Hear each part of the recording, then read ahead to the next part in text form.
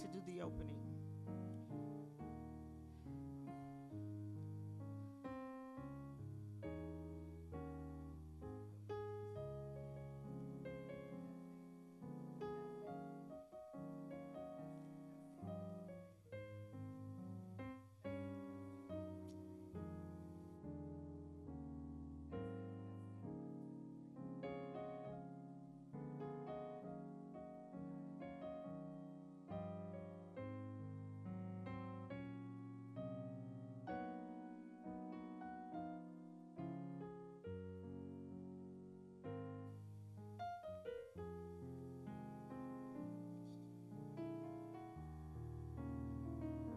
Good morning, Tabernacle of Praise. Good morning. Good morning, saints of the living God. Welcome to all of those of you that are here in the sanctuary this morning, those that are visiting, and those of you that are watching online. We praise God for you. You could have chosen to be any place other than this place. Welcome to 1721 Parker Road, St. Louis, Missouri, 63138, where God is our Savior, and we believe that He's coming soon. We're going to ask everyone to please stand as we sing the opening song, Sabbath Rest.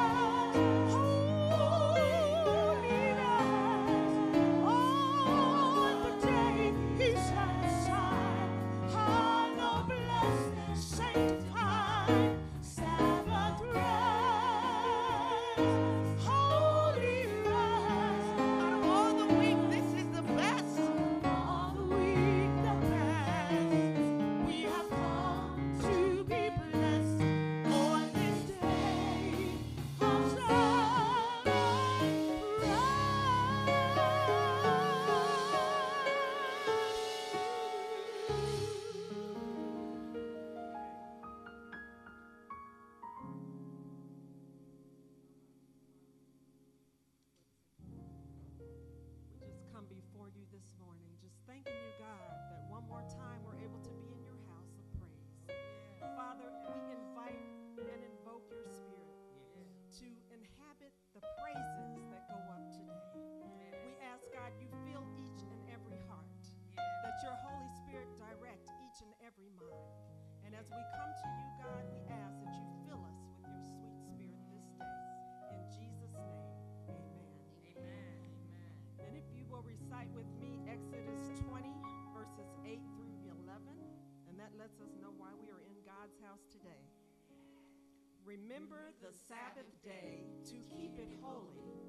6 days shalt thou labor and do all thy work. But the seventh day is the Sabbath of the Lord thy God. In it thou shalt not do any work, thou, nor thy son, nor thy daughter, nor thy manservant, nor thy maidservant, nor thy cattle, nor thy stranger that is within thy gates. For in 6 days the Lord made heaven and earth, the sea and all that in them is, and rested the seventh day. Wherefore the Lord blessed the Sabbath day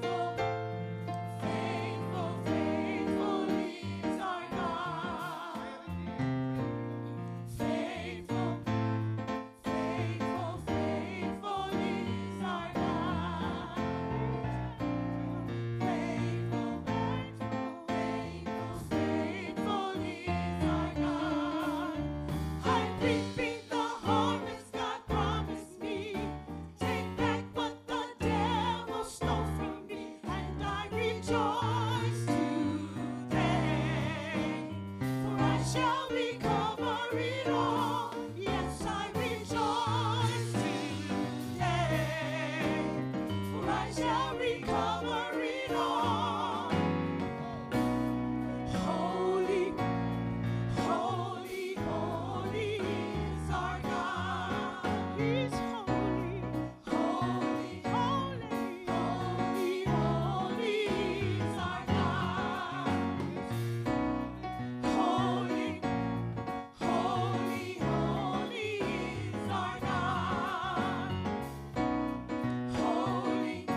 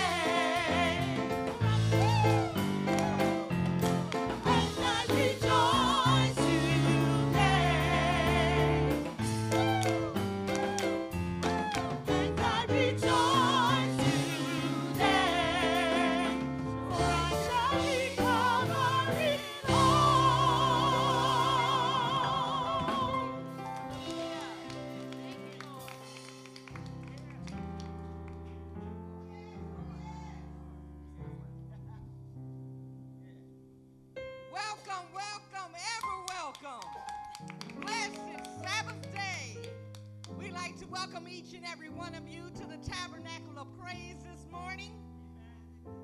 Now, we came to praise the Lord, all right? So I hope you indulge me just a moment while we sing one more song. Not just us, everybody. Praise God from whom all blessings flow. Come on, let's stand up on your feet.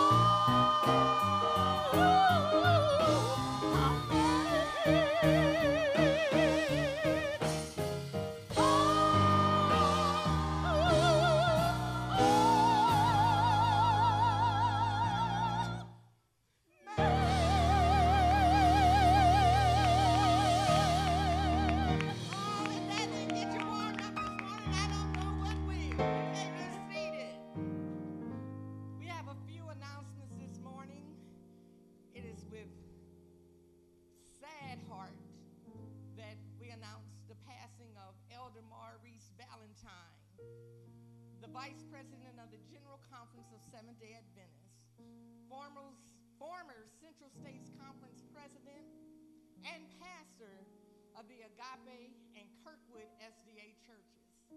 He died suddenly yesterday morning of a massive heart attack. He also married me and my husband, so it really hurts. Please keep his family in prayer. The discipleship class is today at 2:30. We will be studying with Elder Lee Carroll from the book Christian Service, the last part of chapter 7, and beginning at the minister's duty. Please join us on Zoom meeting ID. You can check with Brother Carroll for that ID number. The Central SDA Churches De-Stress and Restore. Let me back up. I do apologize. For those who are watching online, that meeting ID is 923-407-8638. Again, 923-407-8638. And the passcode is 63138. Again, 63138. The Central SDA Church's De-Stress and Restore Clinic continues tomorrow, October 22nd, and continuing monthly from 1 p.m. to 4 p.m. It includes free upper body and hand and foot massages, foot baths, essential oil relaxation, and herbal teas and exercise options, as well as health seminars. I did hear from somebody that had been there before, and it said it was wonderful. So if you're able to get out tomorrow, it's between 1 and 4 at the Central SDA Church. Join Sister Lakita Carroll's 12 Steps to Success program. How many want to be successful in life? All of us want to. And it's just not about money. It's not just about your health, but everything that encompasses us being right with God and successful to make it into the kingdom. That program Step 9 is tomorrow on October 22nd at 5 p.m. So you can still go get your relaxation on and make it for the 12 Steps program. Join them on Zoom ID 824-285-8337. 824-285-8337. And the passcode is 63033 SDA Church. 63033 SDA Church. Next week, there is a suicide prevention conference, October 28th, from 3 to 5 p.m. at the center of Clayton, 50 Gay Avenue, Clayton, Missouri, 63105. Again, that's next week, October 28th, from 3 p.m. to 5 p.m. Join Elder Lee and Lakita Carroll for their Never Alone Suicide Prevention Program and learn how to help someone in crisis. Simply type your name, "I want to save a life," to phone number 314-650-2644. Area code 314-650-2644. I want to save a life. And type how many individuals you are bringing with you. They will reserve your spot. The Recipe for an Eternal Marriage seminar will be November 11th at the Northside SDA Church. It's sponsored by the Central States Conference Eastern Area Family Ministries Department. It's $60 per couple, and contact Dr. Denise Johnson for more information. Thank you very much. Have a blessed Sabbath day.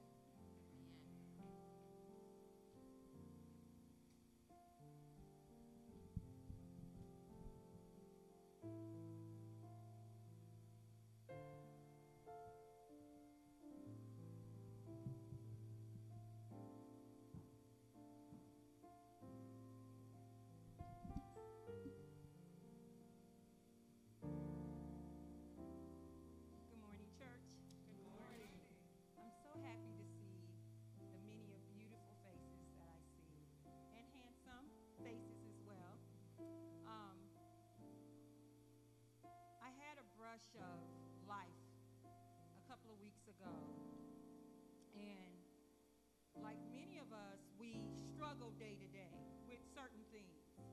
Specifically for me, I had a loved one who attempted suicide, and I really couldn't put it in a perspective that I understood the most. The only thing that I could think of is prayer. The only thing that I could think of in my prayer is our identity. That person survived. Amen. Amen. And I continue to think about our identity. How many of you are grandparents? How many of you are siblings? Young, old, we're uncles, we're neighbors, we're community friends, we're employers, we're co-workers. Our identity is so broad. But what I realized through the situation and life experience is that no matter what our identity that we assume for the moment, our true identity is in Christ. You know, he says in Isaiah 43 that he called us by names, that we are his, despite what our momentarily identity might be. It might be at the moment distress, addiction. It might even well be suicidal thoughts. It might be being a parent of a child that has one lastly, we have to remember that our identity in Christ never changed and that he loves us through and through. So if you want to be encouraged this morning, I ask that you come to the altar for prayer, because that's where we can find a true relief amongst all the roles and identities that we find ourselves in.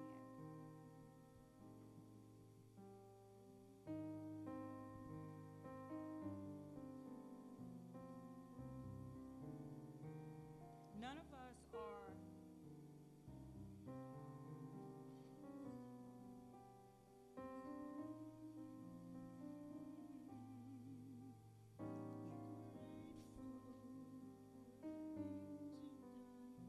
testing, testing.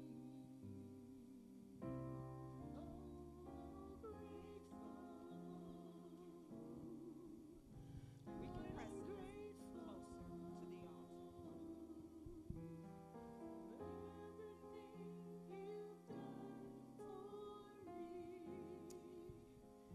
Oh Lord, as we come to your altar this morning, Father, you know each of us before you formed us in our wombs. You knew us.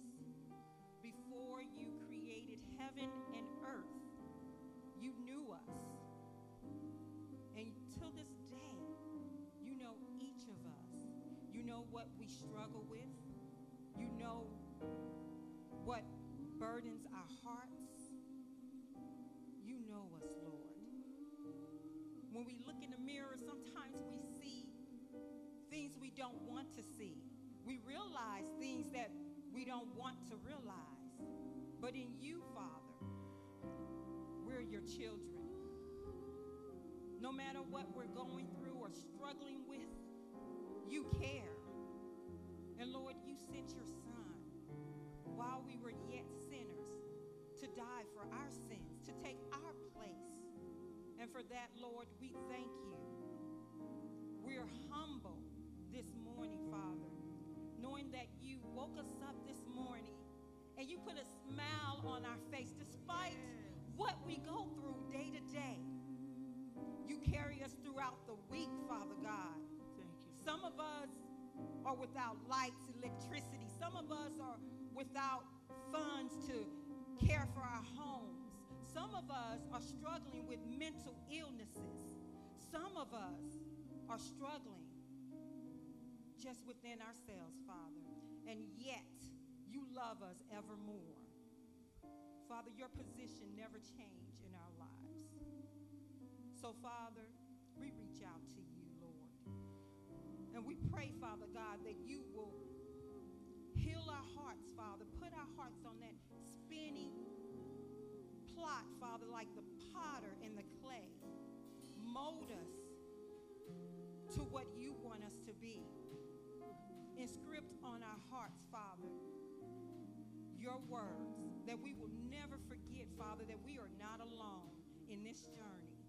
You will not only guide us, but you will hold us up, Father. Lord, we are met with so many obstacles. And this morning, Father, we're praying for those, Lord, who have lost loved ones. We're praying for the family of Pastor Valentine, Father. We pray that the angels, Lord, will soothe their hearts with warm spoken words of comfort, Lord. We know, Father, that this is temporary. As we know life will be day to day, we also know, Lord, that when you cut the clouds of glory, Father, those in Christ will rise. And that we will be able to meet up with them, Father. So, Lord, we mourn, but we don't mourn like the world. We are understanding of your word that this too will pass. Lord, I'm asking for a special prayer over those who we don't see in the pews. I'm praying for prayer for Sister Elaine, Sister Bowen, Dewan, and so many others, Father, I'm praying that you will lift them up, that they will go beyond their walls, Lord, that you will hold on to them, Father. I'm praying for those, the young people, Father, that we don't see in the pews. I'm praying, Lord Jesus, that you will call them back home, Lord. That they too, Lord, will be in this fold. No matter where they are, Lord, I pray that you will love on them, Lord, and to let them know, Father, that they can't go too far where you can't reach them. Amen. I pray that you will remove the guilt, the shame, and that you will restore them, Father. I pray, Lord Jesus, for the spoken word today. Quicken the servant lips, Lord, that it will spill out like fire, Lord, into the listener's ears, Lord. That we will walk away from this experience knowing that we were with you, Lord. That throughout the week, Father, we know that we can climb over every mountain, that we can conquer every valley, Lord, in your name. And yet, Lord, that we can go and spread this word, this message throughout the land. Now, Lord, we are conquerors. We're not weak. We're not at despair. And at this moment, Lord, because we are so glad that you love us with an everlasting love, we're going to spend the next 5 to 10 seconds, Lord, with a silent praise on our heart. So as the choir and as the music ceases, Lord, let us be in thought of thanksgiving, because we are all in this prayer actively, Lord. For 10 seconds, Lord, let us raise your name on high in our hearts.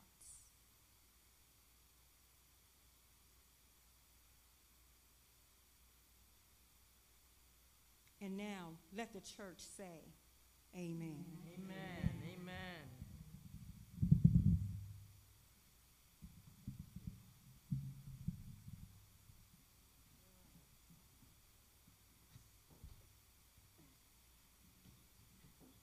Telling you guys, y'all know those flowers are trending. Okay, taking over. I just want to say it feels so good to be here. Who says a woman can't do it? Right. This is an all-woman thing here.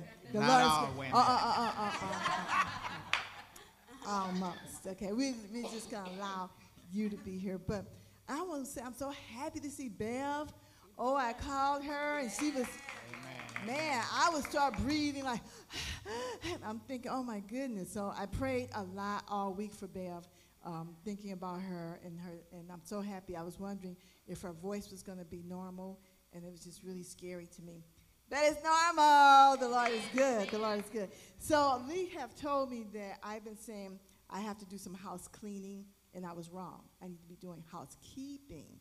So it's in the changing. So I want to do some housekeeping today. Tomorrow is our last 12-step meeting for this year, and we're going to be on steps 11 and 12, and it starts at 5. And we want you, if you've been participating, if you haven't, come and share with us how the Lord has blessed you this year, and that you have reached your goal or you are closer to your goal. So we have that. And then next week, then like she said, suicide prevention program is next week from, and it's from 4 to 6. 3 is for those who have to set up. 4 to 6 is a suicide prevention conference for next week.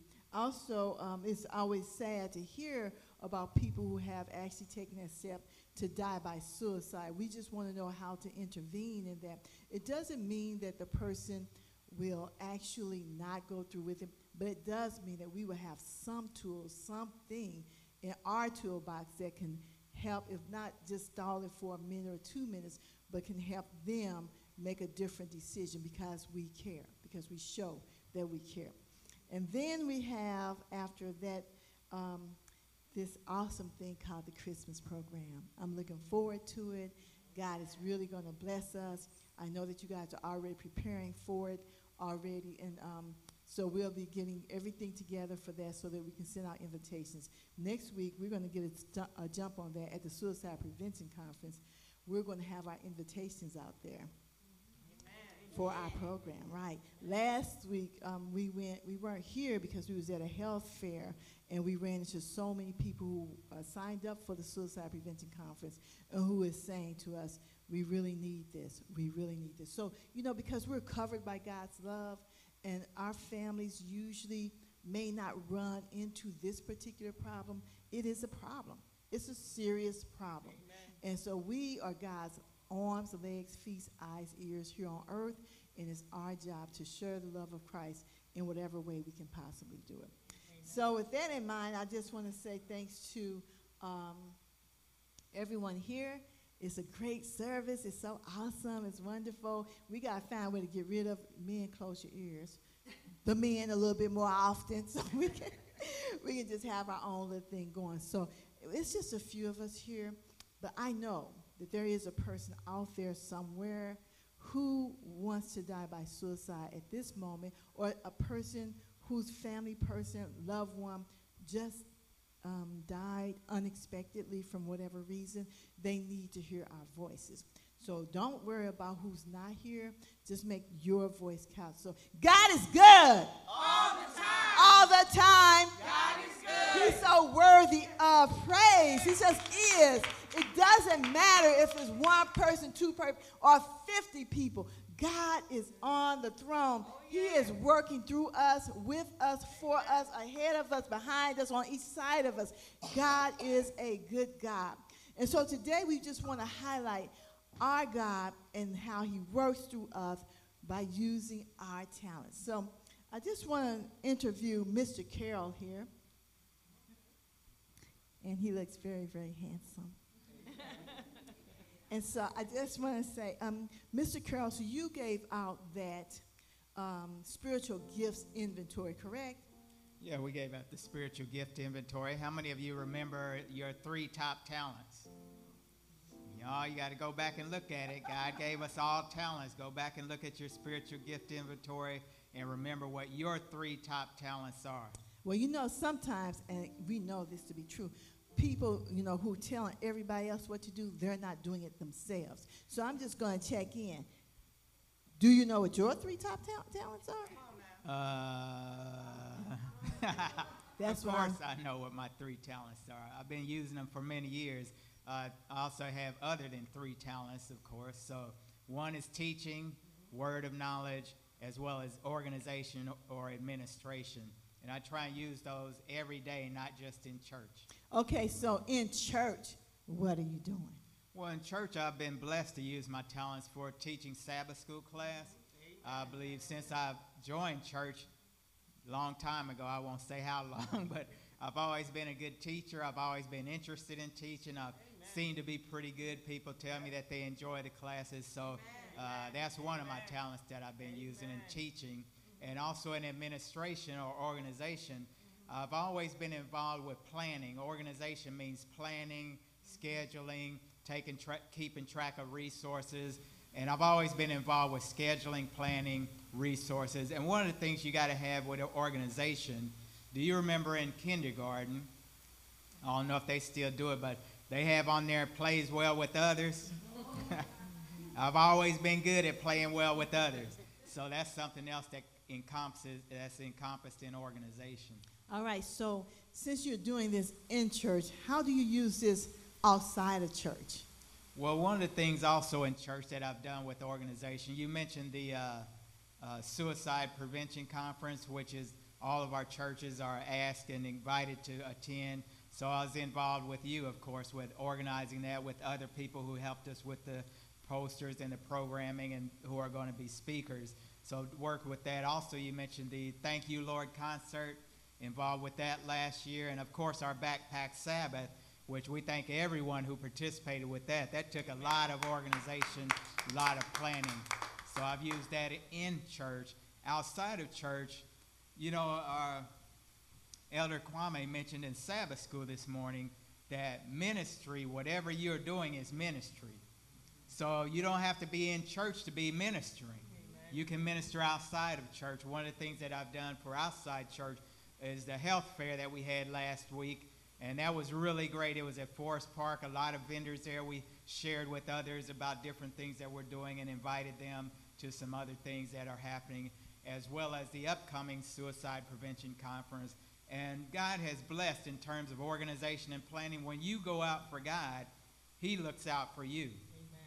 So as a result of going out for God, we've been invited to become involved with 28 other churches in terms of counseling, therapy, support, encouragement. That's a witness that we have for God, simply because of using what talents he's given me outside the church. You just never know how God's going to bless you when you use your talents for him in church as well as out of church. Amen. Amen. That's beautiful. I thought I would catch him up to something, you guys. But I do want to say, like, with organization, then does that mean that we kind of acknowledge the people who have actually, doing the work or something? Is that part of organization? Yeah, like I say, you have to play well with others when you're involved in organization. That includes encouraging others to assist, encouraging and supporting them when they do assist, and then thanking them for assisting or being involved. It's never a one-man or one-woman show. Right. Everybody, regardless of who or what you're doing, there are people behind you supporting you, encouraging you, and assisting you, and you have to tell them, thank you, I really appreciate you. Okay, so with that, I want to say this. This is not a Lakita Carroll and Lee Carroll thing at all. VersaCare is providing funding so that we can do this. Tabernacle of Praise Community Counseling Center is providing the cameras and the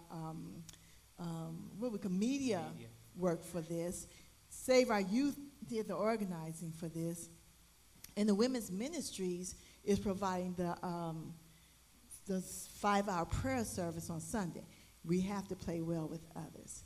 And so the Lord is so good. I am so grateful and glad that you are using your talents. Let us all do our absolute best and let God take us beyond where we are. It's not up to us, but he will take you further than you ever dreamed. You only have to do what's within your reach to do and let God do the rest. One thing I wanted to add, again, if you've been missing Sabbath school, you are missing it. Yes. We talked about the fact that when Peter was walking on the water, the waves came up between him and Christ, came up between him and Jesus.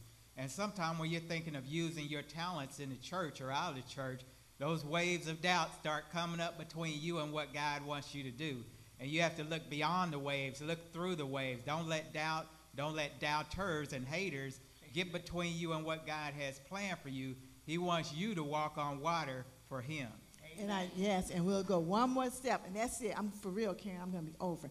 We want to talk about that discipleship class. That's another place that I really, really enjoy being able to discuss, to understand, to change my thoughts, to grow. So we've been doing that for maybe 4 or 5 years. I don't know how many years. It's been a long time.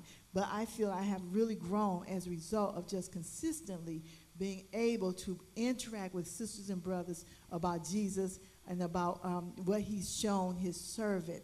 And she is phenomenal. It's just like amazing. Like I said, a woman can do it. And you guys are proving it over and over again today. So let us go ahead and finish. Oh, yeah, that's right. Oh, they're standing there where I can see them too, right? Okay, so we're going to ask our ushers to come forward, our deaconesses, to come forward today and take up our offering. Lee, you want to offer a prayer? Okay, as our ushers are coming forward to lift the morning tithe and offering, I want to remind you that stewardship is not just offering, but time, talent, and temple as well. Let us pray.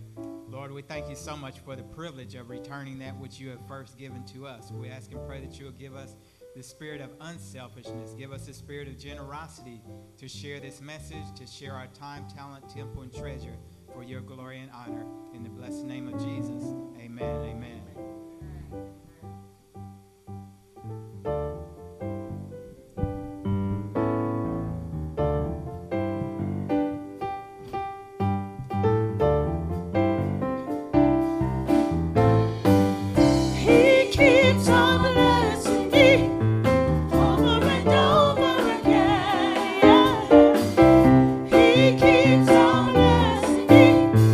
Over and over again.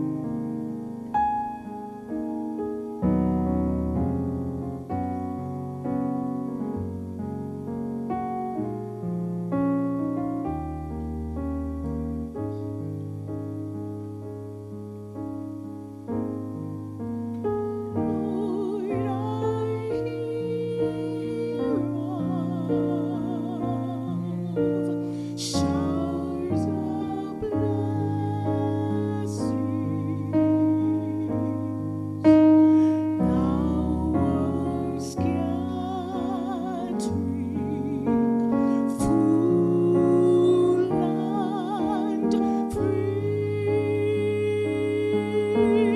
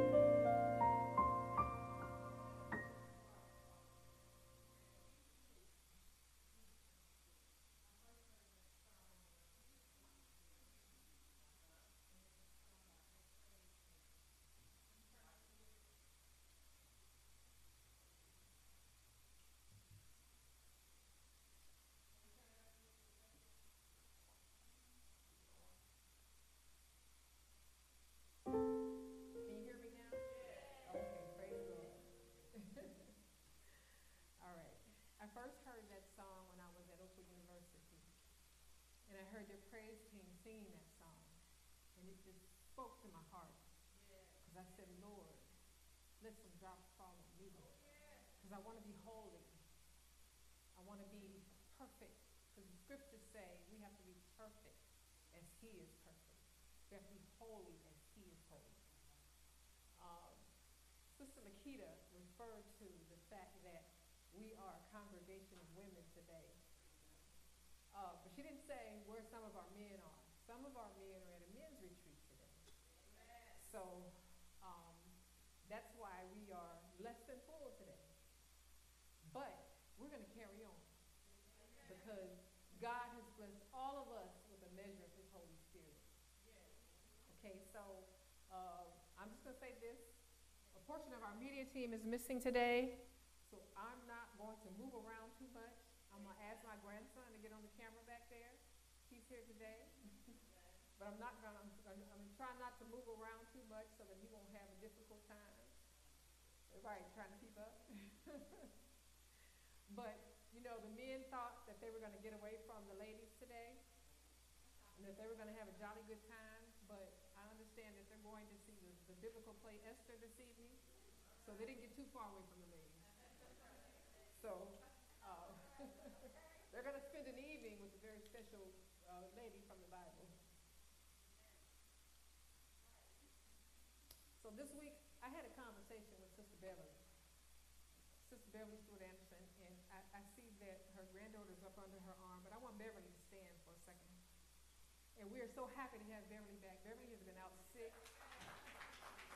We're so happy to have her back. And Beverly is known for her beautiful singing voice.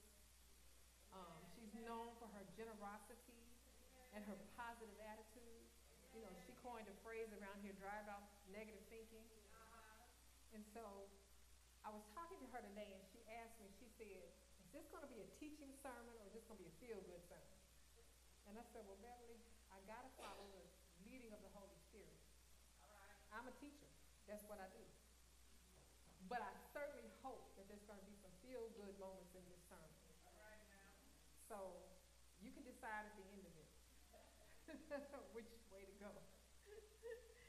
And I hope that because we serve an awesome and mighty God, that you'll clap for him or praise him at the end of this because of who he is. Before I get started, I want to acknowledge some of my family members out there that have come today. Again, my grandson, my sister Sandy is back in the house today. She has been out sick.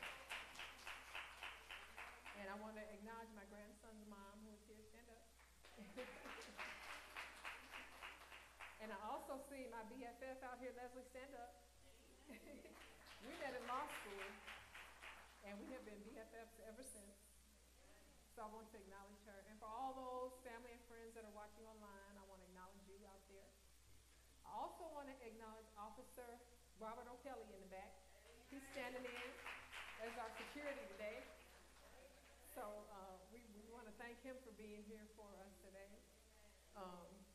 Although we have some strong and mighty women in here today, so if anyone tried to come in, I feel comfortable that the women would handle it.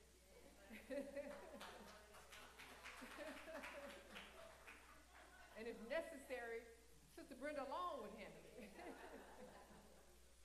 So I just thank God. Today, I'm going to tell you a story about two families, two people, and two nations and two elephants. So if you listen, you say two elephants. Yeah, two elephants. So just listen and you'll find out who those two elephants are or what those two elephants are. So first of all, we're going to go to the scriptures. Our scriptures today are found in Joshua. The first is going to be Joshua 2, verse 1. Then we're going to go to Joshua 6, verse 17 and 18. And then Joshua 7, verses 1 and 25.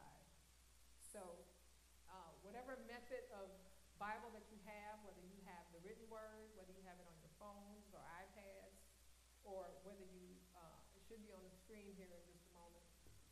So whether you want to read it off of the screen, say amen. If you're looking it up, say amen when you have it. And I'm gonna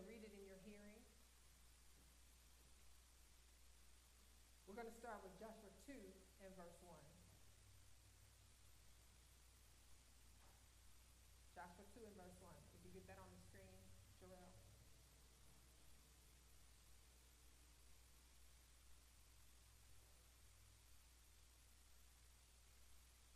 Okay, well, like I said, we're missing some of our media team today.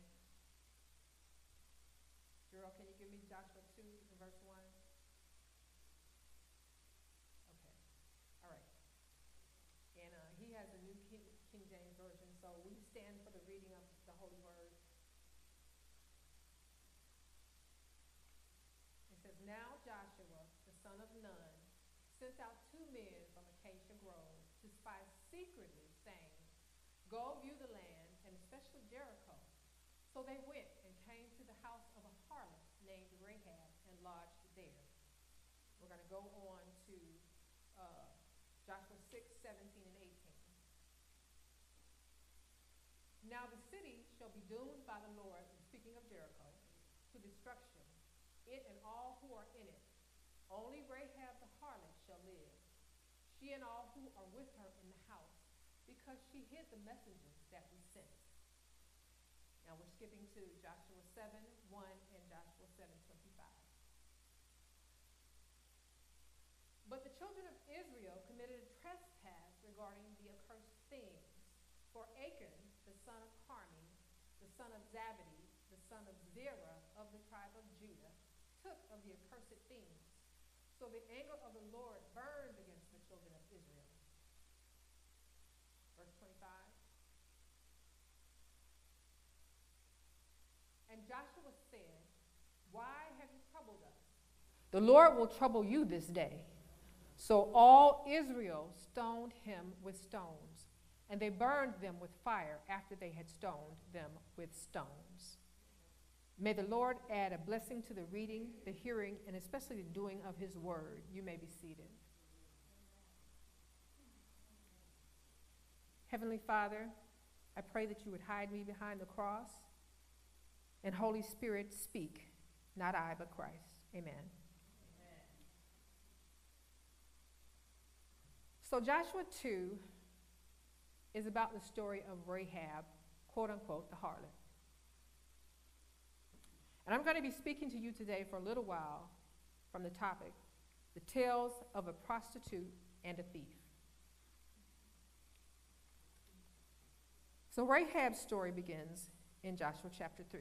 And I'm going to give you a little bit about the background before we got to the city of Jericho, before the children of Israel got to the city of Jericho. So the children of Israel had left Egypt under the mighty hand and miracles of God 40 years earlier. And they were headed for the promised land, which is the land of Canaan. And now the distance between Egypt and Canaan was the distance between St. Louis and Kansas City. Not that great of a distance. Of course, you know, they didn't have cars. They didn't have the transportation methods that we have today. So they were traveling on foot, and a great multitude of them left Egypt. And not only was it the children of Israel that left, but it was also many of the Israelites that left many of the people of Egypt that left with them, because they saw that the Lord's hand was protecting the children of Israel. So many of them decided, hey, they're not subject to the plagues and to all of the things that were going on with the Egyptians. So they joined the children of Israel in their camp. And so many of them left and went with the children of Israel. So you had this great multitude that had left Egypt with the children of Israel.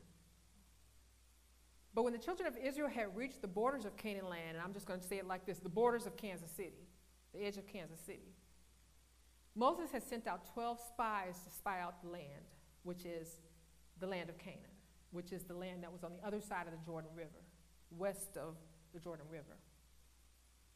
And so the spies came back, and they reported, oh, the land is a good land. It's got green pastures. It's got wonderful land for our cattle and our herds to graze on. There's wonderful olive groves and grape arbors for grapes and wonderful fruit trees and all of that. Everything was great in the land of Canaan. But they said, there are giants in that land. They're giants. And they said, now get this, they said, and they see us as grasshoppers. Now, this was something they were making up because they don't know how the people saw them. And I'm telling you, the Holy Spirit is such that the Holy Spirit could make the inhabitants of the land of Canaan see them as greater giants than they were. So they made it up that they see us as grasshoppers, basically as little insects. You know, like we would see an ant on the ground. And so they came back and they told the Israelite camp this story. And so even though God was telling the children of Israel to go forward, march forward on across the Jordan River into the promised land, the people decided, we can't do that. They're going to wipe us out. They didn't trust God enough. And so two of the 12 spies, which were Caleb and Joshua, they told him, no, we have to trust the Lord. He's going to give us the victory. We have to trust the Lord. He will give us the victory.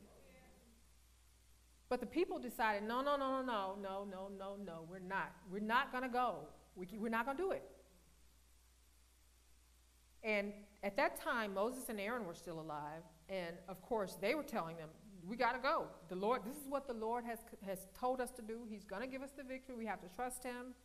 But the people said no. They wanted to turn back. So,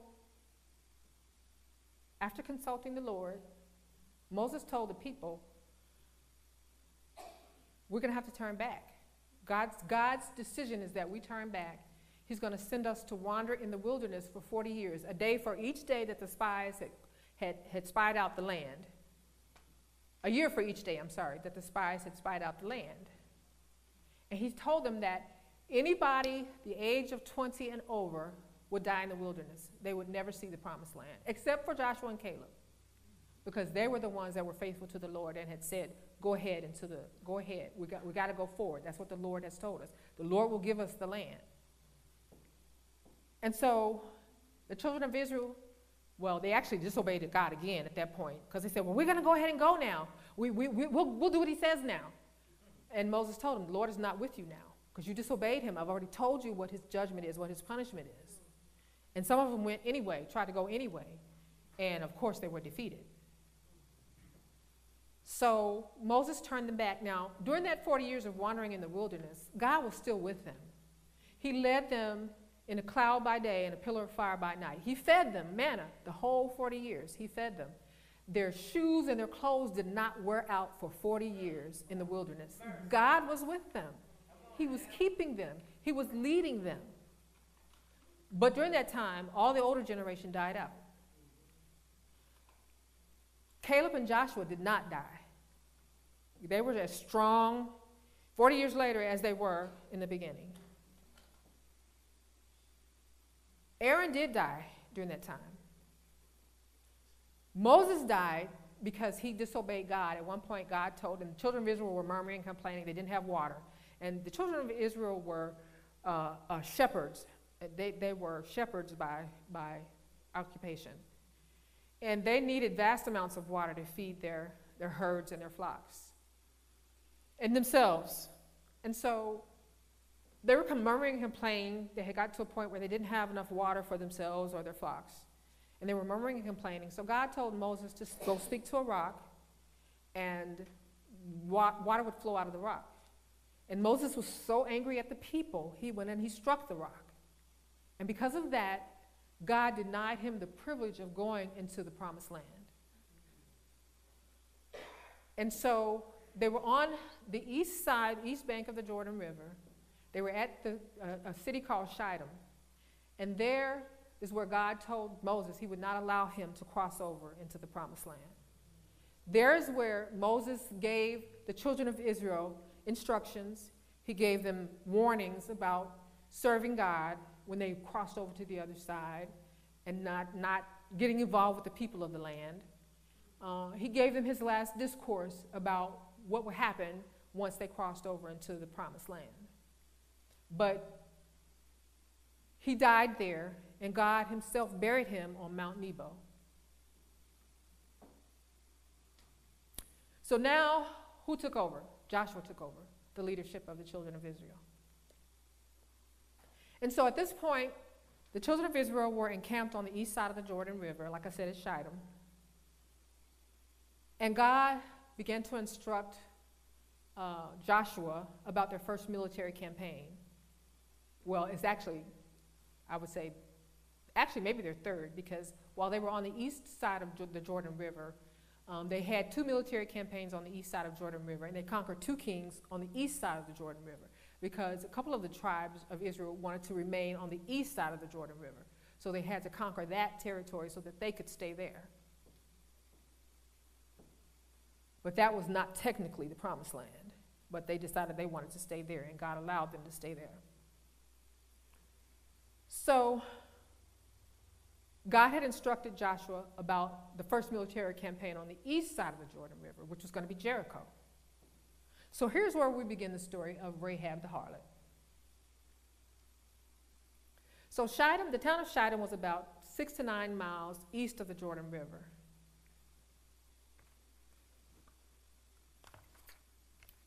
And Joshua had sent out these 2 spies to spy out the land. And he sent them out secretly. The reason he sent them out secretly was because that 38 or 40 years earlier, when the whole congregation knew about the 12 spies, when the report came back, it came back to the whole congregation.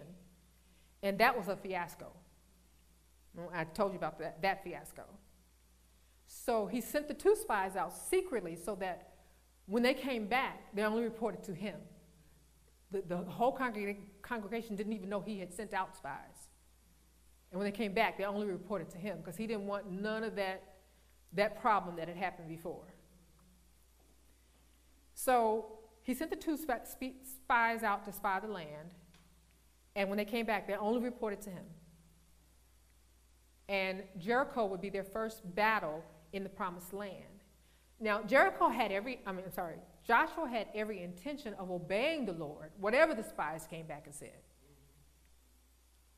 But he was a wise ruler, and he still wanted to know what he was up against. And so he sent the spies out. Also, God had a divine plan for the spies and Rahab to cross paths. And that could only happen if the spies went out. So the Bible tells us that the spies went into Jericho at evening. And now at evening was important because that's when the workers who worked outside the city gates were returning into the city. And so the spies thought that's a good time because we can slip into the city unnoticed, because that's when people are coming in through the city gates. Now, these people were not dressed like the inhabitants of Jericho. They did not talk like them. They did not sound like them. They did not look like them. But they thought, well, we'll slip in with the people returning from the fields. And so the Bible tells us that they went to Rahab's house and they lodged there. Now, we know that God was leading them. And Rahab is forever known in the Bible as Rahab the harlot. But I actually think that Rahab had more than one occupation, because the Bible tells us that she hid them among the flax on her roof. Now, flax at that time, and maybe even now, I'm not sure, but flax at that time was used or was the raw material for making fine linen fabric. So I believe that Rahab may have also been a seller of fine linen. Okay, so Rahab recognized the spies immediately as from the children of Israel because of their dress, because of their speech, because of everything like that. The king somehow heard about the fact that these 2 Israelites had entered the city. Don't know how. The Bible doesn't really say how he knew about them. The city itself was in a high state of alarm because the people knew, and the king knew, that the children of Israel were encamped just a few miles away, maybe 6 to 9 miles away. So they knew about the victory of the other 2 kings that the children of Israel had gotten on the east side of the Jordan River. They knew about that. They also knew about the things that God had done for the children of Israel in Egypt and all along the way. You know, bad news travels fast, faster than good news. So they knew all of that. And so they heard all that. They heard all the stories. They heard all the miracles that happened in Egypt. They knew all of that. And so they had stationed lookouts all around the walls of the city. And so they knew, the king knew immediately when these men had entered the city. They knew they had gone to Rahab's house. So the king sent out some of his people to go and inquire at Rahab's house about the men.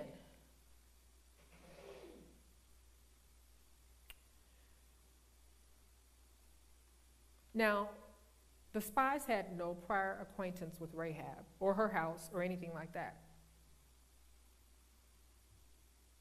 Now, I told you I think that Rahab had more than one occupation, that she, more than just a harlot, that she was a seller of fine linen. But may I suggest that Rahab might also have provided food and lodging for weary travelers. You know, her house was on the city wall, and maybe she even had a sign on the city wall that read Rahab's habitation. And so she you know, maybe had a bed and breakfast for weary travelers that could easily be seen with travelers traveling along the way. Maybe she did. In any event, the men went to her house for lodging. But even though the men didn't have a prior acquaintance with her, may I suggest that God did have a prior acquaintance with Rahab? And that she had heard of the God of the Israelites, and that her heart had begun to yearn after such a God who did these great and mighty things for his people. So when the king's people went and asked her about the spies and to give up the location or information that she had about the spies, Rahab made the decision to cast her lot with the people of God. Does that sound like Moses to you? Does that sound like Moses to you? Moses made the decision to cast his lot with the people of God. So she told the king, she said, yeah, those men came by here, but they left before the closing of the city gate in the evening. But I suggest to you that instead of Rahab hiding the men after the king's men came, that as soon as they came, I believe Rahab hid the men on her roof under the flax. Because she knew that God had given the city into their hands, into the children of Israel's hands. And she knew that God was with them. And might I even suggest that, you know, the story in the Bible about the 3 Hebrew boys and how they were thrown into the fiery furnace. And when the king looked into the fire, he saw that 4th person walking around in the fire with them. And he recognized it to be the Son of God because he had seen him in the 3 Hebrew boys. He had seen the character of God in the 3 Hebrew boys. Might I suggest that Rahab had seen the nature of God in these 2 spies. And she made the decision that she had recognized the God of heaven through the character of these men. And she made the decision that she would never give up that God. May I suggest that to you? And so she cast her lot with the people of God. So now let's deal with the elephant in the room. This is the first elephant. Rahab straight up lied to her king. She straight up lied to him. She said, they left. Yeah, they were here, but they left before the gates were closed. The city gates were closed. Now remember, this city had impregnable walls. I imagine they were like maybe even 12 feet thick. So there was no way the children of Israel could take down these walls on their own. But she told the king, they left. Yeah, they were here, but they left. Was she justified in telling that lie? Was she justified? In her mind, she was saving the lives of these two spies. And maybe even her life and her family's life, because she had taken these men in and she had hidden them. And surely, if she didn't lie, these men would have been killed, and maybe her and her family for taking them in. And to most seasoned Christians, a lie is never justified. But I'm telling you, I'm so glad we serve a God who knows exactly where we are in our Christian experience and in our Christian walk. And he takes us from where we are and he leads us to where he wants us to be. I'm so glad about that. So Rahab the harlot, the maker of fine linen, and a bread and breakfast peddler, she was just getting acquainted with the God of heaven, with the true God. And she had just enough faith to begin the journey with the true God, but she didn't yet have a knowledge of all of the requirements of God. So she didn't know, I don't need to lie to preserve my life or the life of the spies. She didn't know that yet. Had she had the full knowledge, she might have been like Daniel, steadfast and unmovable. But she didn't have that knowledge yet. She just knew that she had enough faith to cast her lot on the side of the children of Israel. The Word of God tells us in Acts 17:30 that when we don't know and we're in ignorance, God overlooks people's ignorance about these things in earlier times. But now he requires everyone, everywhere, to repent of our sins and turn to him. So, Beverly, I'm so glad that we serve a God who accepts us where we are. But he doesn't leave us where we are. He brings us from where we are to where he wants us to be, to grow in grace. And he wants us to follow where he's leading us. I'm so glad that we had served a God like that. So, now Rahab wasn't a stupid woman. She was a very smart woman. And even though she decided to cast her lot with the children of Israel, she was a thinking woman. And so she decided to ask a promise of them. And she decided she wanted what's called a token of truth from them, from the spies. And so she asked them, she said, when your people come to destroy this city, she said, promise me that you will spare me and all my family. That was number one. And then she said, give me a token or a pledge that you will do as I ask, that you will spare me and all my family. So the men agreed, and they gave her three conditions. They said, we will agree so long as you meet these three conditions. The first one was secrecy.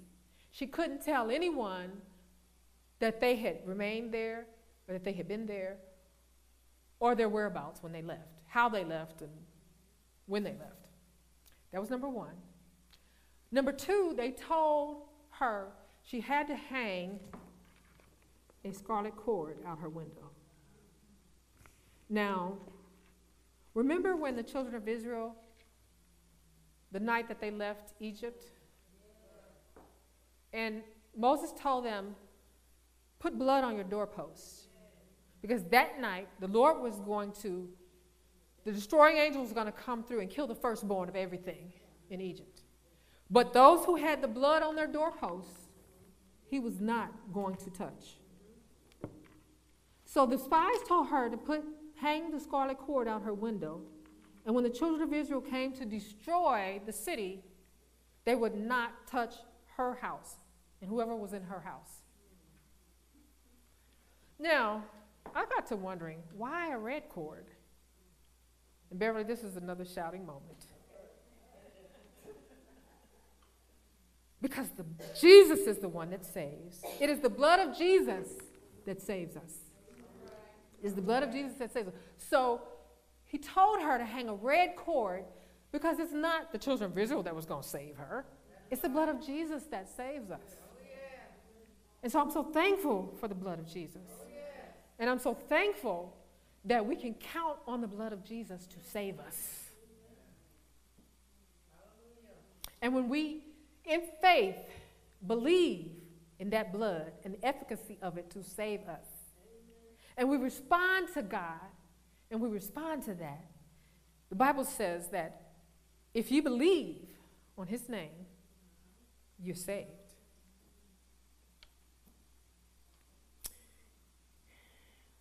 When the Lord destroyed the earth by water in Noah's time, he instructed Noah to take his family and anyone else that believed and had faith to go into the ark, and they would be saved. Likewise, in our day, the end of all things is at hand. The Lord is coming back soon.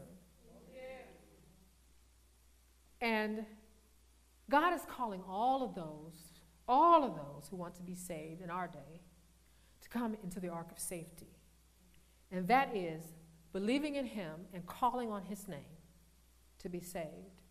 And then, because we are saved, not because it will save us, but because we are saved, we keep his commandments.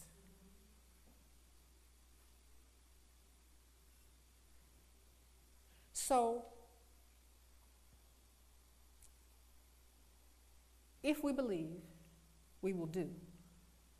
If we have faith, faith without works is dead. So we have to act on that faith. Rahab acted on that faith. She believed the God of heaven, and she acted on that faith. And as a result of it, she was saved. And I want to just point out to you in Matthew 1, verse 5, that, and I'm going to say this, I'm going to just give you a little background, that after a period of instruction, cleansing, and purification, Rahab married one of those spies. She married Salmon. He was a prince of Judah. And so then Rahab is in the bloodline of Jesus Christ.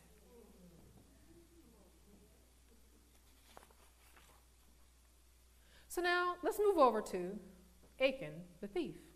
Story of Achan the thief. Now, these two stories happen within the same time frame, maybe within a month of each other. So Jericho, and you can go back and read the story about Jericho and what happened there. I mean, they were told to march around the city 6 days, quietly, all the people, with the priests in the front, Ark of the Covenant in the front, and they would march around silently for 6 days, one time. And then on the seventh day, they were to march around 7 times, and on the 7th time, the priest would blow the ram's horn, the people would all shout, and the walls would come tumbling down. You know the story. Joshua fit the battle of Jericho. And so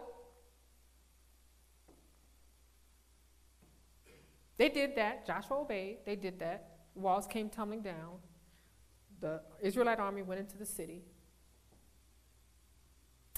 And in Joshua 6, 17 and 18, which we read earlier, it says, "And the city shall be accursed, even it and all that are therein, to the Lord. And only Rahab the harlot shall live, she and all that are with her in her house, because she hid the messengers that we sent.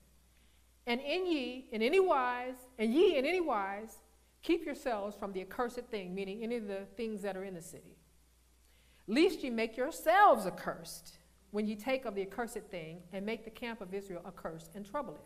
So basically, none of the Israelites were supposed to take anything from the city. Everything in it was accursed. They weren't supposed to keep anything for themselves, not anything for themselves. So, and they were supposed to kill everyone, every living soul in Jericho, except for those that were in Rahab's house. So they were supposed to kill the women, the children, the infants, the pregnant women, the cattle, all the livestock, everything.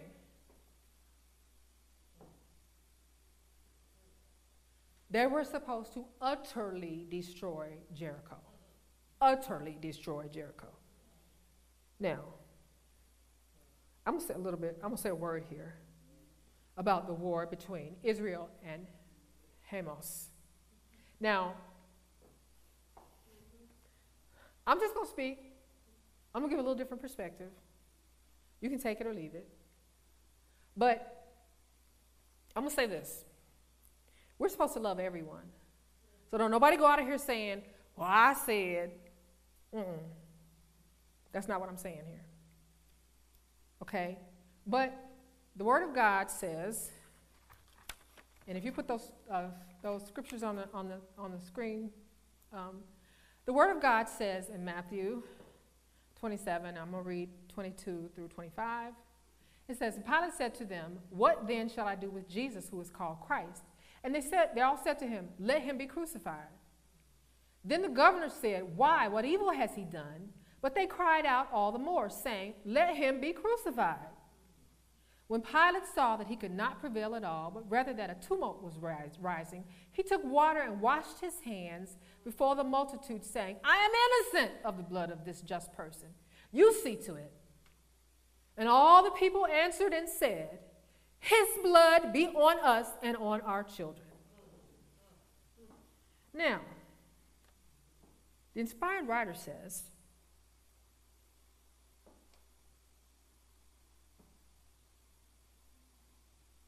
looking upon the smitten Lamb of God, the Jews had cried, his blood be on us and on our children.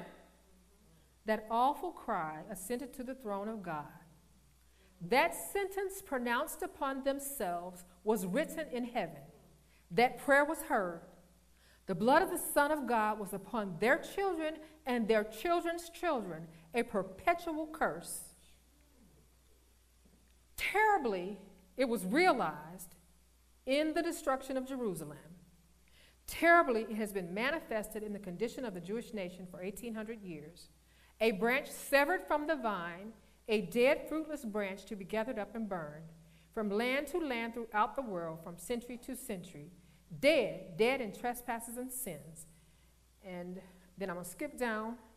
That was in Desire of Ages 739.1 and point 2. And then the blood of Christ and of the disciples whom they had put to death was upon them, and they were visited with terrible judgments. The curse of God followed them, and they were a byword and a derision to the heathen and to so-called Christians. They were degraded, shunned, and detested, as if the brand of Cain were upon them. Yet I saw that God had marvelously preserved this people and scattered them over the world, that they might be looked upon as specially visited by the curse of God. I saw that God had forsaken the Jews as a nation, but that individuals among them will yet be converted and be enabled to tear the veil from their hearts and see that the prophecy concerning them has been fulfilled. They will receive Jesus as the Savior of the world and see the great sin of their nation in rejecting and crucifying him. And there's one more that I will just say from Spirit. That was found in Early Writings 213.1. And there's one more that won't be on the screen, and it's in Spiritual Gifts 107.1. And she says that individuals among the Jews will be converted, but as a nation, they are forever forsaken by God. So, let me just say this. When the children of Israel crossed over the Jordan, they were instructed by God to destroy every living thing in Jericho, including the civilians, the women, the children, the infants, the livestock, everything. So by our human understanding, they would have been considered terrorists, inhumane, subject to condemnation by the world superpowers. But God was leading and instructing them. When Jerusalem was destroyed, God sent a foreign king against Jerusalem to besiege it. That's when the women were eating their own children in Jerusalem. And all of it was a result of the curse that the Jewish nation called down upon themselves when they crucified Jesus. And the inspired writer indicates that this self-imposed curse upon the Jewish nation shall last until the end of this world. Now, these are not my words. They're the ones that self-imposed this curse upon themselves. Stay with me now. Remember in 2 Samuel 2, 1 through 9, when King David sinned and he numbered the men of Israel? And so he was given a choice by the prophet. And he said, you can either have 7 years of famine for this sin, And this came from God. 7 years of famine for this sin, 3 months of fleeing before your enemies for this sin, or 3 days of plagues. David chose the plagues, which would come from God, because he said, the Lord's mercies are great. He didn't know what his enemies would do.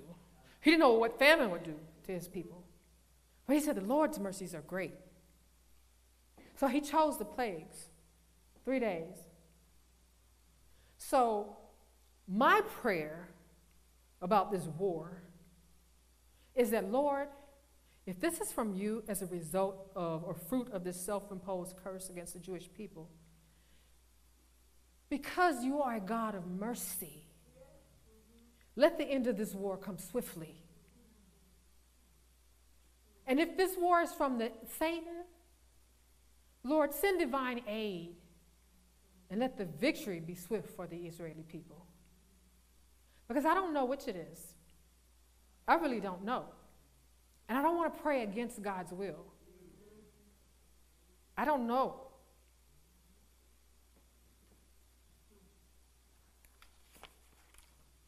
So back to our story. That was just a little side note, yeah.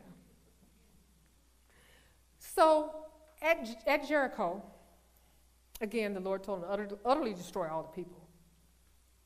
The Lord said with the metals, he said, the precious metals, they were supposed to be consecrated to the Lord. Now, mind you, the people of Jericho were idol worshipers. So some of the idols were made out of precious metals. Well, the Lord didn't want no parts of that. He told him to destroy all of the idols, whether they were metal or not, precious metals or not, destroy those. But all the other precious metals were supposed to be purified, which is taken through the fire, and then dedicated to the Lord for use in the service of the priests and in the Lord's house. But we go back to Joshua 7, verse 1. It says, the children of Israel committed a trespass in the accursed thing. For Achan the son of Carmi, the son of Zerah, of the tribe of Judah, took the accursed thing, and the anger of the Lord was kindled against the children of Israel. Now, their second military campaign was at Ai. Now, Ai was about 10 miles northwest of Jericho. It had a population of approximately 12,000 people.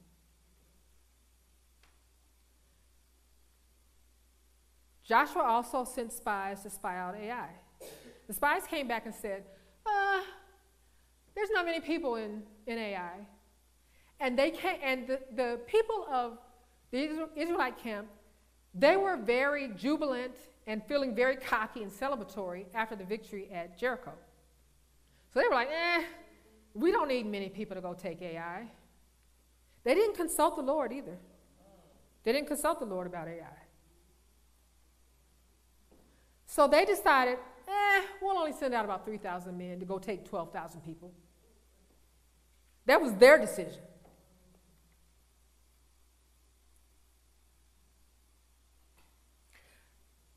But on top of that, it wasn't, they didn't consult the Lord. They didn't know that Achan had stolen the accursed things from Jericho. So not only did they not consult the Lord, but the Lord was not with them. And so the battle at Ai ended in defeat. They ran from the people, and in fact, 36 of the Israelites were killed.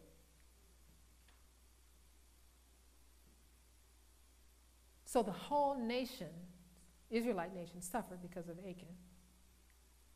And because the leaders didn't consult the Lord. So what exactly did Achan do, and how was he found out? Well, if we look at chapter 7, verses 14, 21, and 25, we find out in verse 14, in the morning, therefore, ye shall be brought according to your tribes, and it shall be that the tribe which the Lord taketh shall come according to the families thereof. Basically, they drew straws. The Lord directed them in this. So don't think that, we can draw straws and get the answers to everything. That's not what this is saying. So don't think you can flip a coin and get an answer, or you can draw straws and get an answer. They were specifically directed by the Lord to do this. So they drew straws to find out which tribe was guilty. And then they continued to draw straws until they narrowed it down to which family and then which individual. It says, in the household which the Lord shall take shall come man by man. Now, that's when they were narrowing it down to the individual. And they narrowed it down to Achan. Now, Achan had an opportunity while they were drawing straws. When they first drew the tribe, he had an opportunity to confess, and he didn't. Then they narrowed it down to the family. Now, a lot of us have big families. We have family reunions. We got a big family. He had a chance then to confess. Then they narrowed it down to his family. He had an opportunity to confess. Then they narrowed it down to him. So he had plenty of ample opportunity to confess his sin. And he didn't. Finally, when he was actually pointed out by this drawing system that the Lord was over, he said, when I saw among the spoils a goodly Babylonish garment and 200 shekels of silver and a wedge of gold of 50 shekels weight, then I coveted them and I took them. And behold, they are hid in the earth in the midst of my tent, and the silver under it.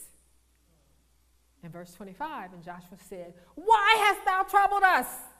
The Lord shall trouble thee this day. And all Israel stoned him with stones and burned them with fire after they had stoned them with stones.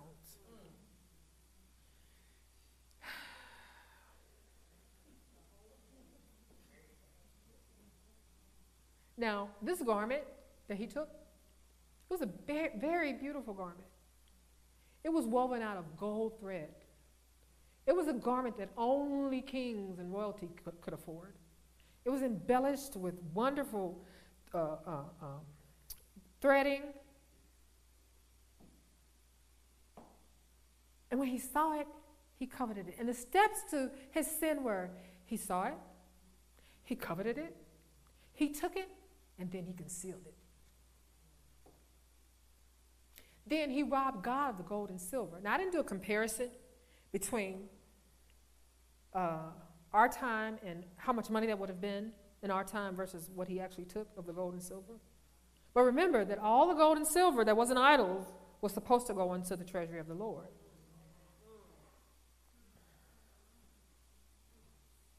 But as a result of what he did, his whole family was lost. So, did you get that? Jericho was supposed to be, all the people in Jericho were supposed to be utterly destroyed, and all of his family was utterly destroyed because of what he did. So, that's the other elephant in the room. Achan's wife and all his family died as a result of his sin. But now, I thought the Word of God says in Deuteronomy 24:16 that children should not be put to death for the sins of their parents, and vice versa. So what's going on here? Why did the rest of the family get put to death for his sins? That's the other elephant in the room. But might I suggest to you that there was some collusion going on here with the family, that they knew he had taken this stuff. See, in my profession, and Leslie can attest to this, that's called aiding and abetting. Okay? It doesn't matter that you didn't help commit the murder, but if you helped bury the body, that's aiding and abetting. And so, he might have been the kind of man that he can't keep his mouth shut. He told his family. And he might have told them, listen, when we get settled in the promised land, I got all this gold and silver. We're going to live high on the hog. Look what I got. Help me bury it.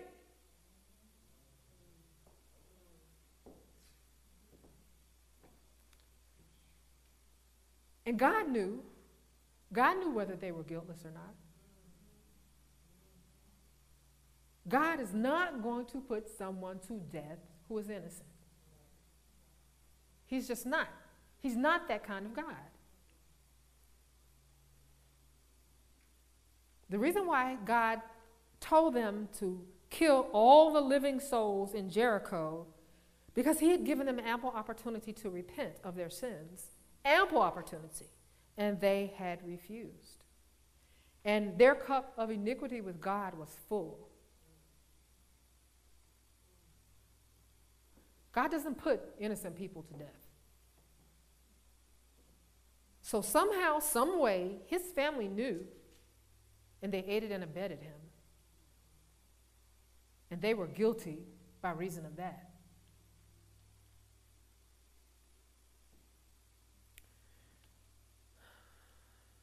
So God knows the intents and purposes of every heart. He knows everything that's been said, everything that's been done, everything that, has been hidden from the eyes of men. And he knows who's guilty and who's not. And so Achan and his family were stoned and burned.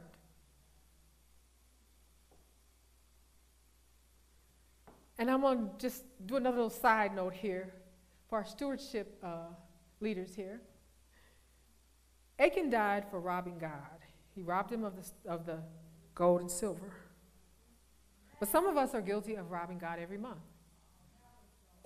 The tithes and offerings are to be put in the treasury of the Lord.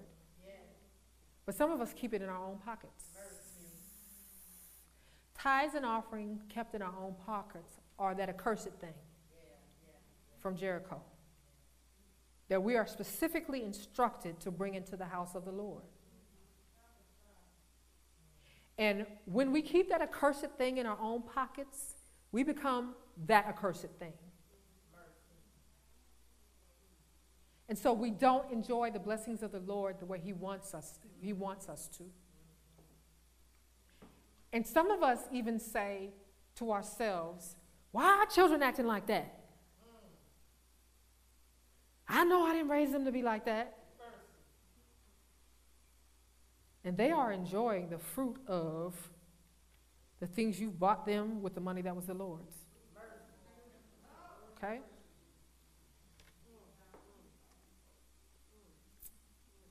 So here Achan is. He's been caught. But much like Judas, Achan only acknowledged his sin because he was caught. There was no true sorrow for his sin. He was caught. And you know what? He probably thought, surely I'm not the only one that took something. So, there was so much stuff there. I'm sure I'm not the only one. So he probably thought his retribution was going to be minimal. But the nature of a curse is that by taking of the accursed things, and in this case, things that were devoted to destruction, he became one with those things that were to be destroyed. In our case, when we keep tithes and offering in our pocket, the Bible says not only are we cursed, but we are cursed with a curse. I don't want to be in that position, to be cursed with a curse. I never want to be in that position.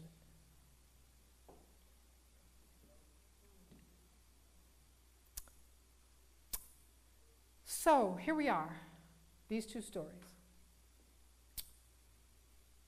Rahab was a woman of ill repute, living in a heathen land, but because of her faith and her works after her faith, her actions, she and her family were saved while her nation was lost, but she gained citizenship into the tribe of Judah. Achan, who was a member of the tribe of Judah from the get-go, who was well acquainted with the Lord and his requirements and his doings, but because of his actions, this individual and his family were lost. He lost his citizenship in the tribe of Judah, but his nation was saved.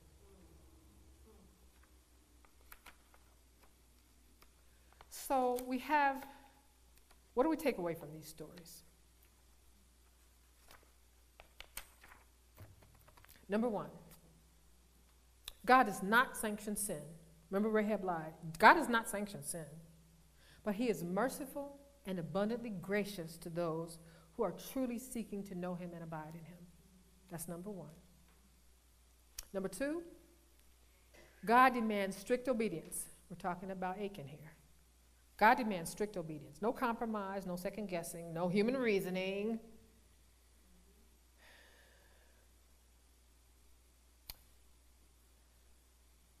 And even though Moses got his instructions directly from the Lord, and perhaps Joshua did too, Moses one-on-one, face-to-face with God, the Word of God contains everything that we need in order to make it into the kingdom. And although sometimes we may think that our specific situation that's going on in our lives is not in the Bible contains principles for daily living.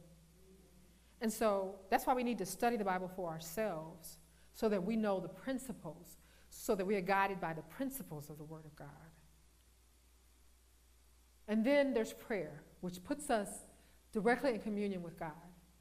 And every time we pray, do you know that we are taken up to the throne of God, and that God stops everything for us, and God can hear every prayer everywhere all at once, and he can be attentive to every prayer everywhere all at once. And that because God and his throne are eternal, every time we do that, we are taken into the presence of eternity. So the more you pray, the more you enter into eternity.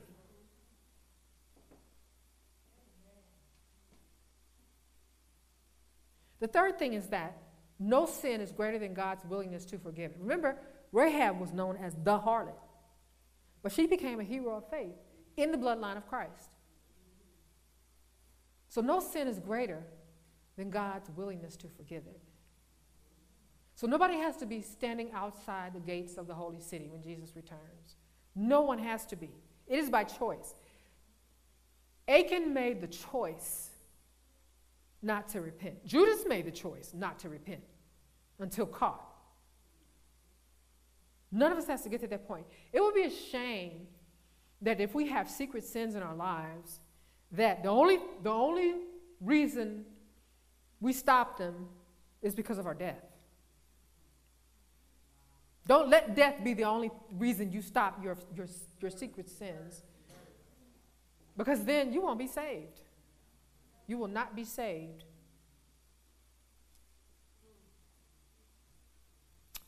Number 4, success cannot come where there is sin.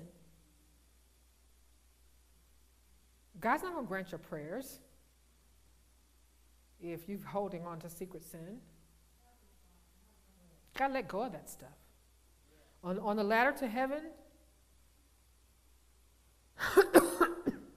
or were you trying to squeeze through a really tight, narrow door?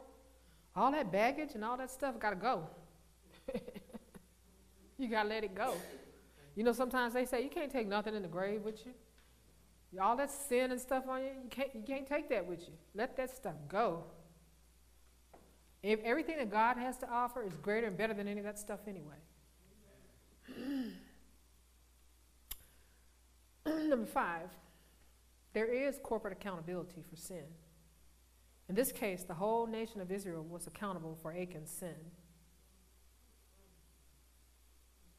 And so, we as a church body, if we know about our sin, we are accountable to God for it. And we will not be blessed if we don't deal with it. You know, a lot of times, we know somebody's doing something wrong as a church, and we just don't want to deal with it. We just, you know, we talk about it among ourselves, but we don't deal with it. God is calling us as a corporate body to deal with it, or we won't receive the blessings that, as a church, that we want from God. And the children of Israel had to deal with Achan's sin quickly and swiftly, or the nation was cursed. And number 6, we are saved by grace through faith. And that faith is in the efficacy of the blood of Jesus Christ. So Bev, come on up here and give me that song. Then I got 2 appeals for you.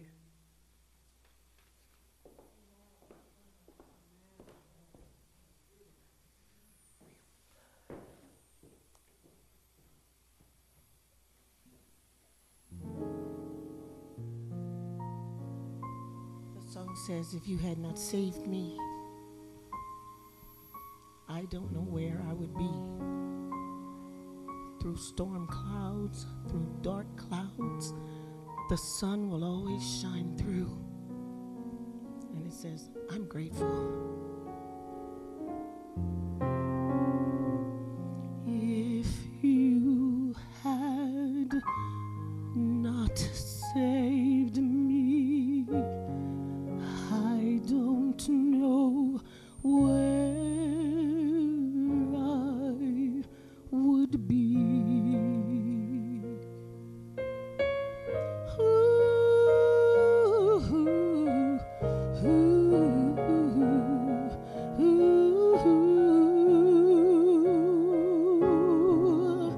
If you had not saved me, I don't know where I would be.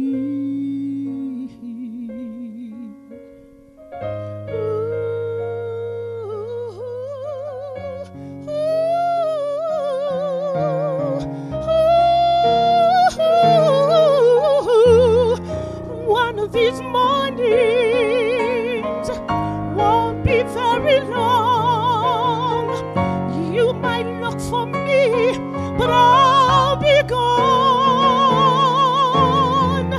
I'm going to glory. That's where I'll sing and shout. There'll be nobody to put me out. I'm grateful, so grateful. I'm grateful, Master, to you. I'm grateful. I'm so very grateful. I'm grateful, Master, to you.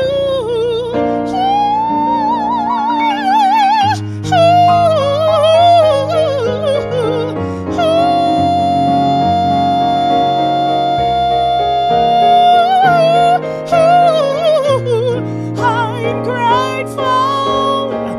Is there anybody grateful? Surely you're grateful to a master. I'm grateful, yeah. Said I'm grateful, truly grateful to thee.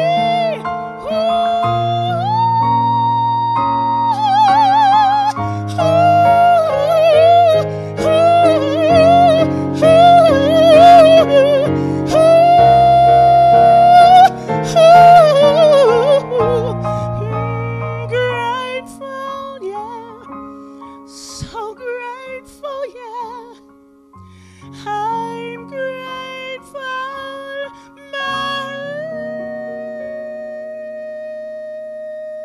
Master, to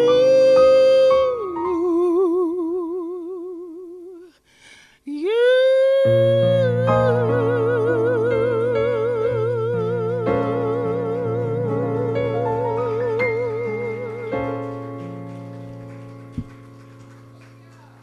Amen. So my first appeal is going to be, if there's anyone here under the sound of my voice who's not given your life to Jesus Christ, and you want to do so now, or if you're searching for a church home, I'm going to ask you to come to the front now. If there's anyone here, either one, you haven't given your life to Jesus Christ, or you're searching for a church home, I'm going to ask you to come to the front now.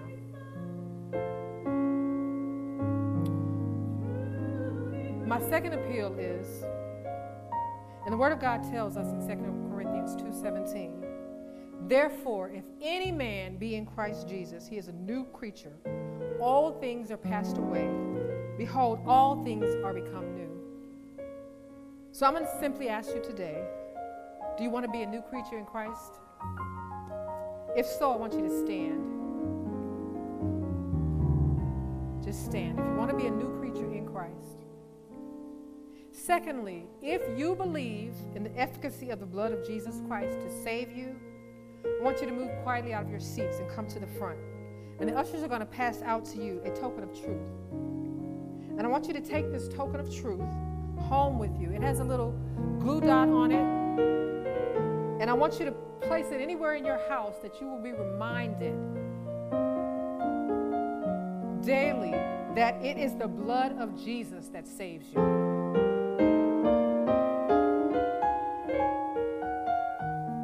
And there will be some more in the back if you want to take one home with you.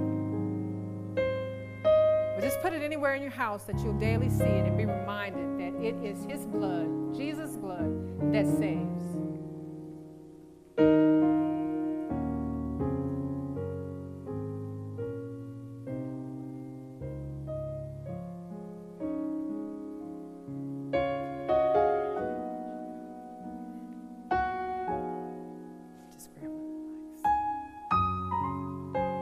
My sister Jan Gray is going to pray us out today.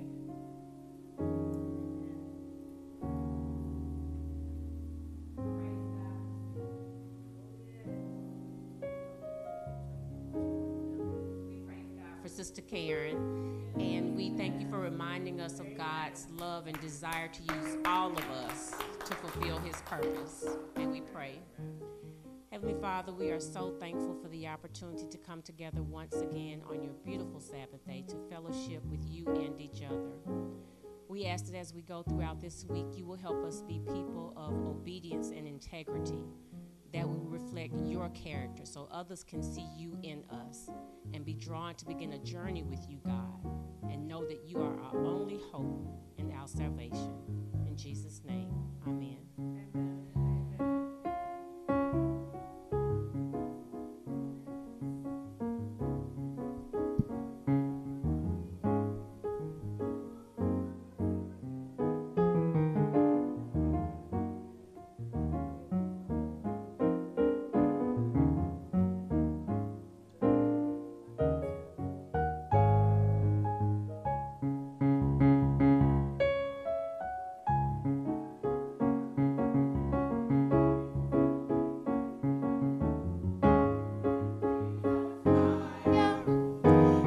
Jesus higher.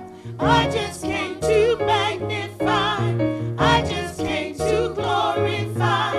I just came to praise the Lord.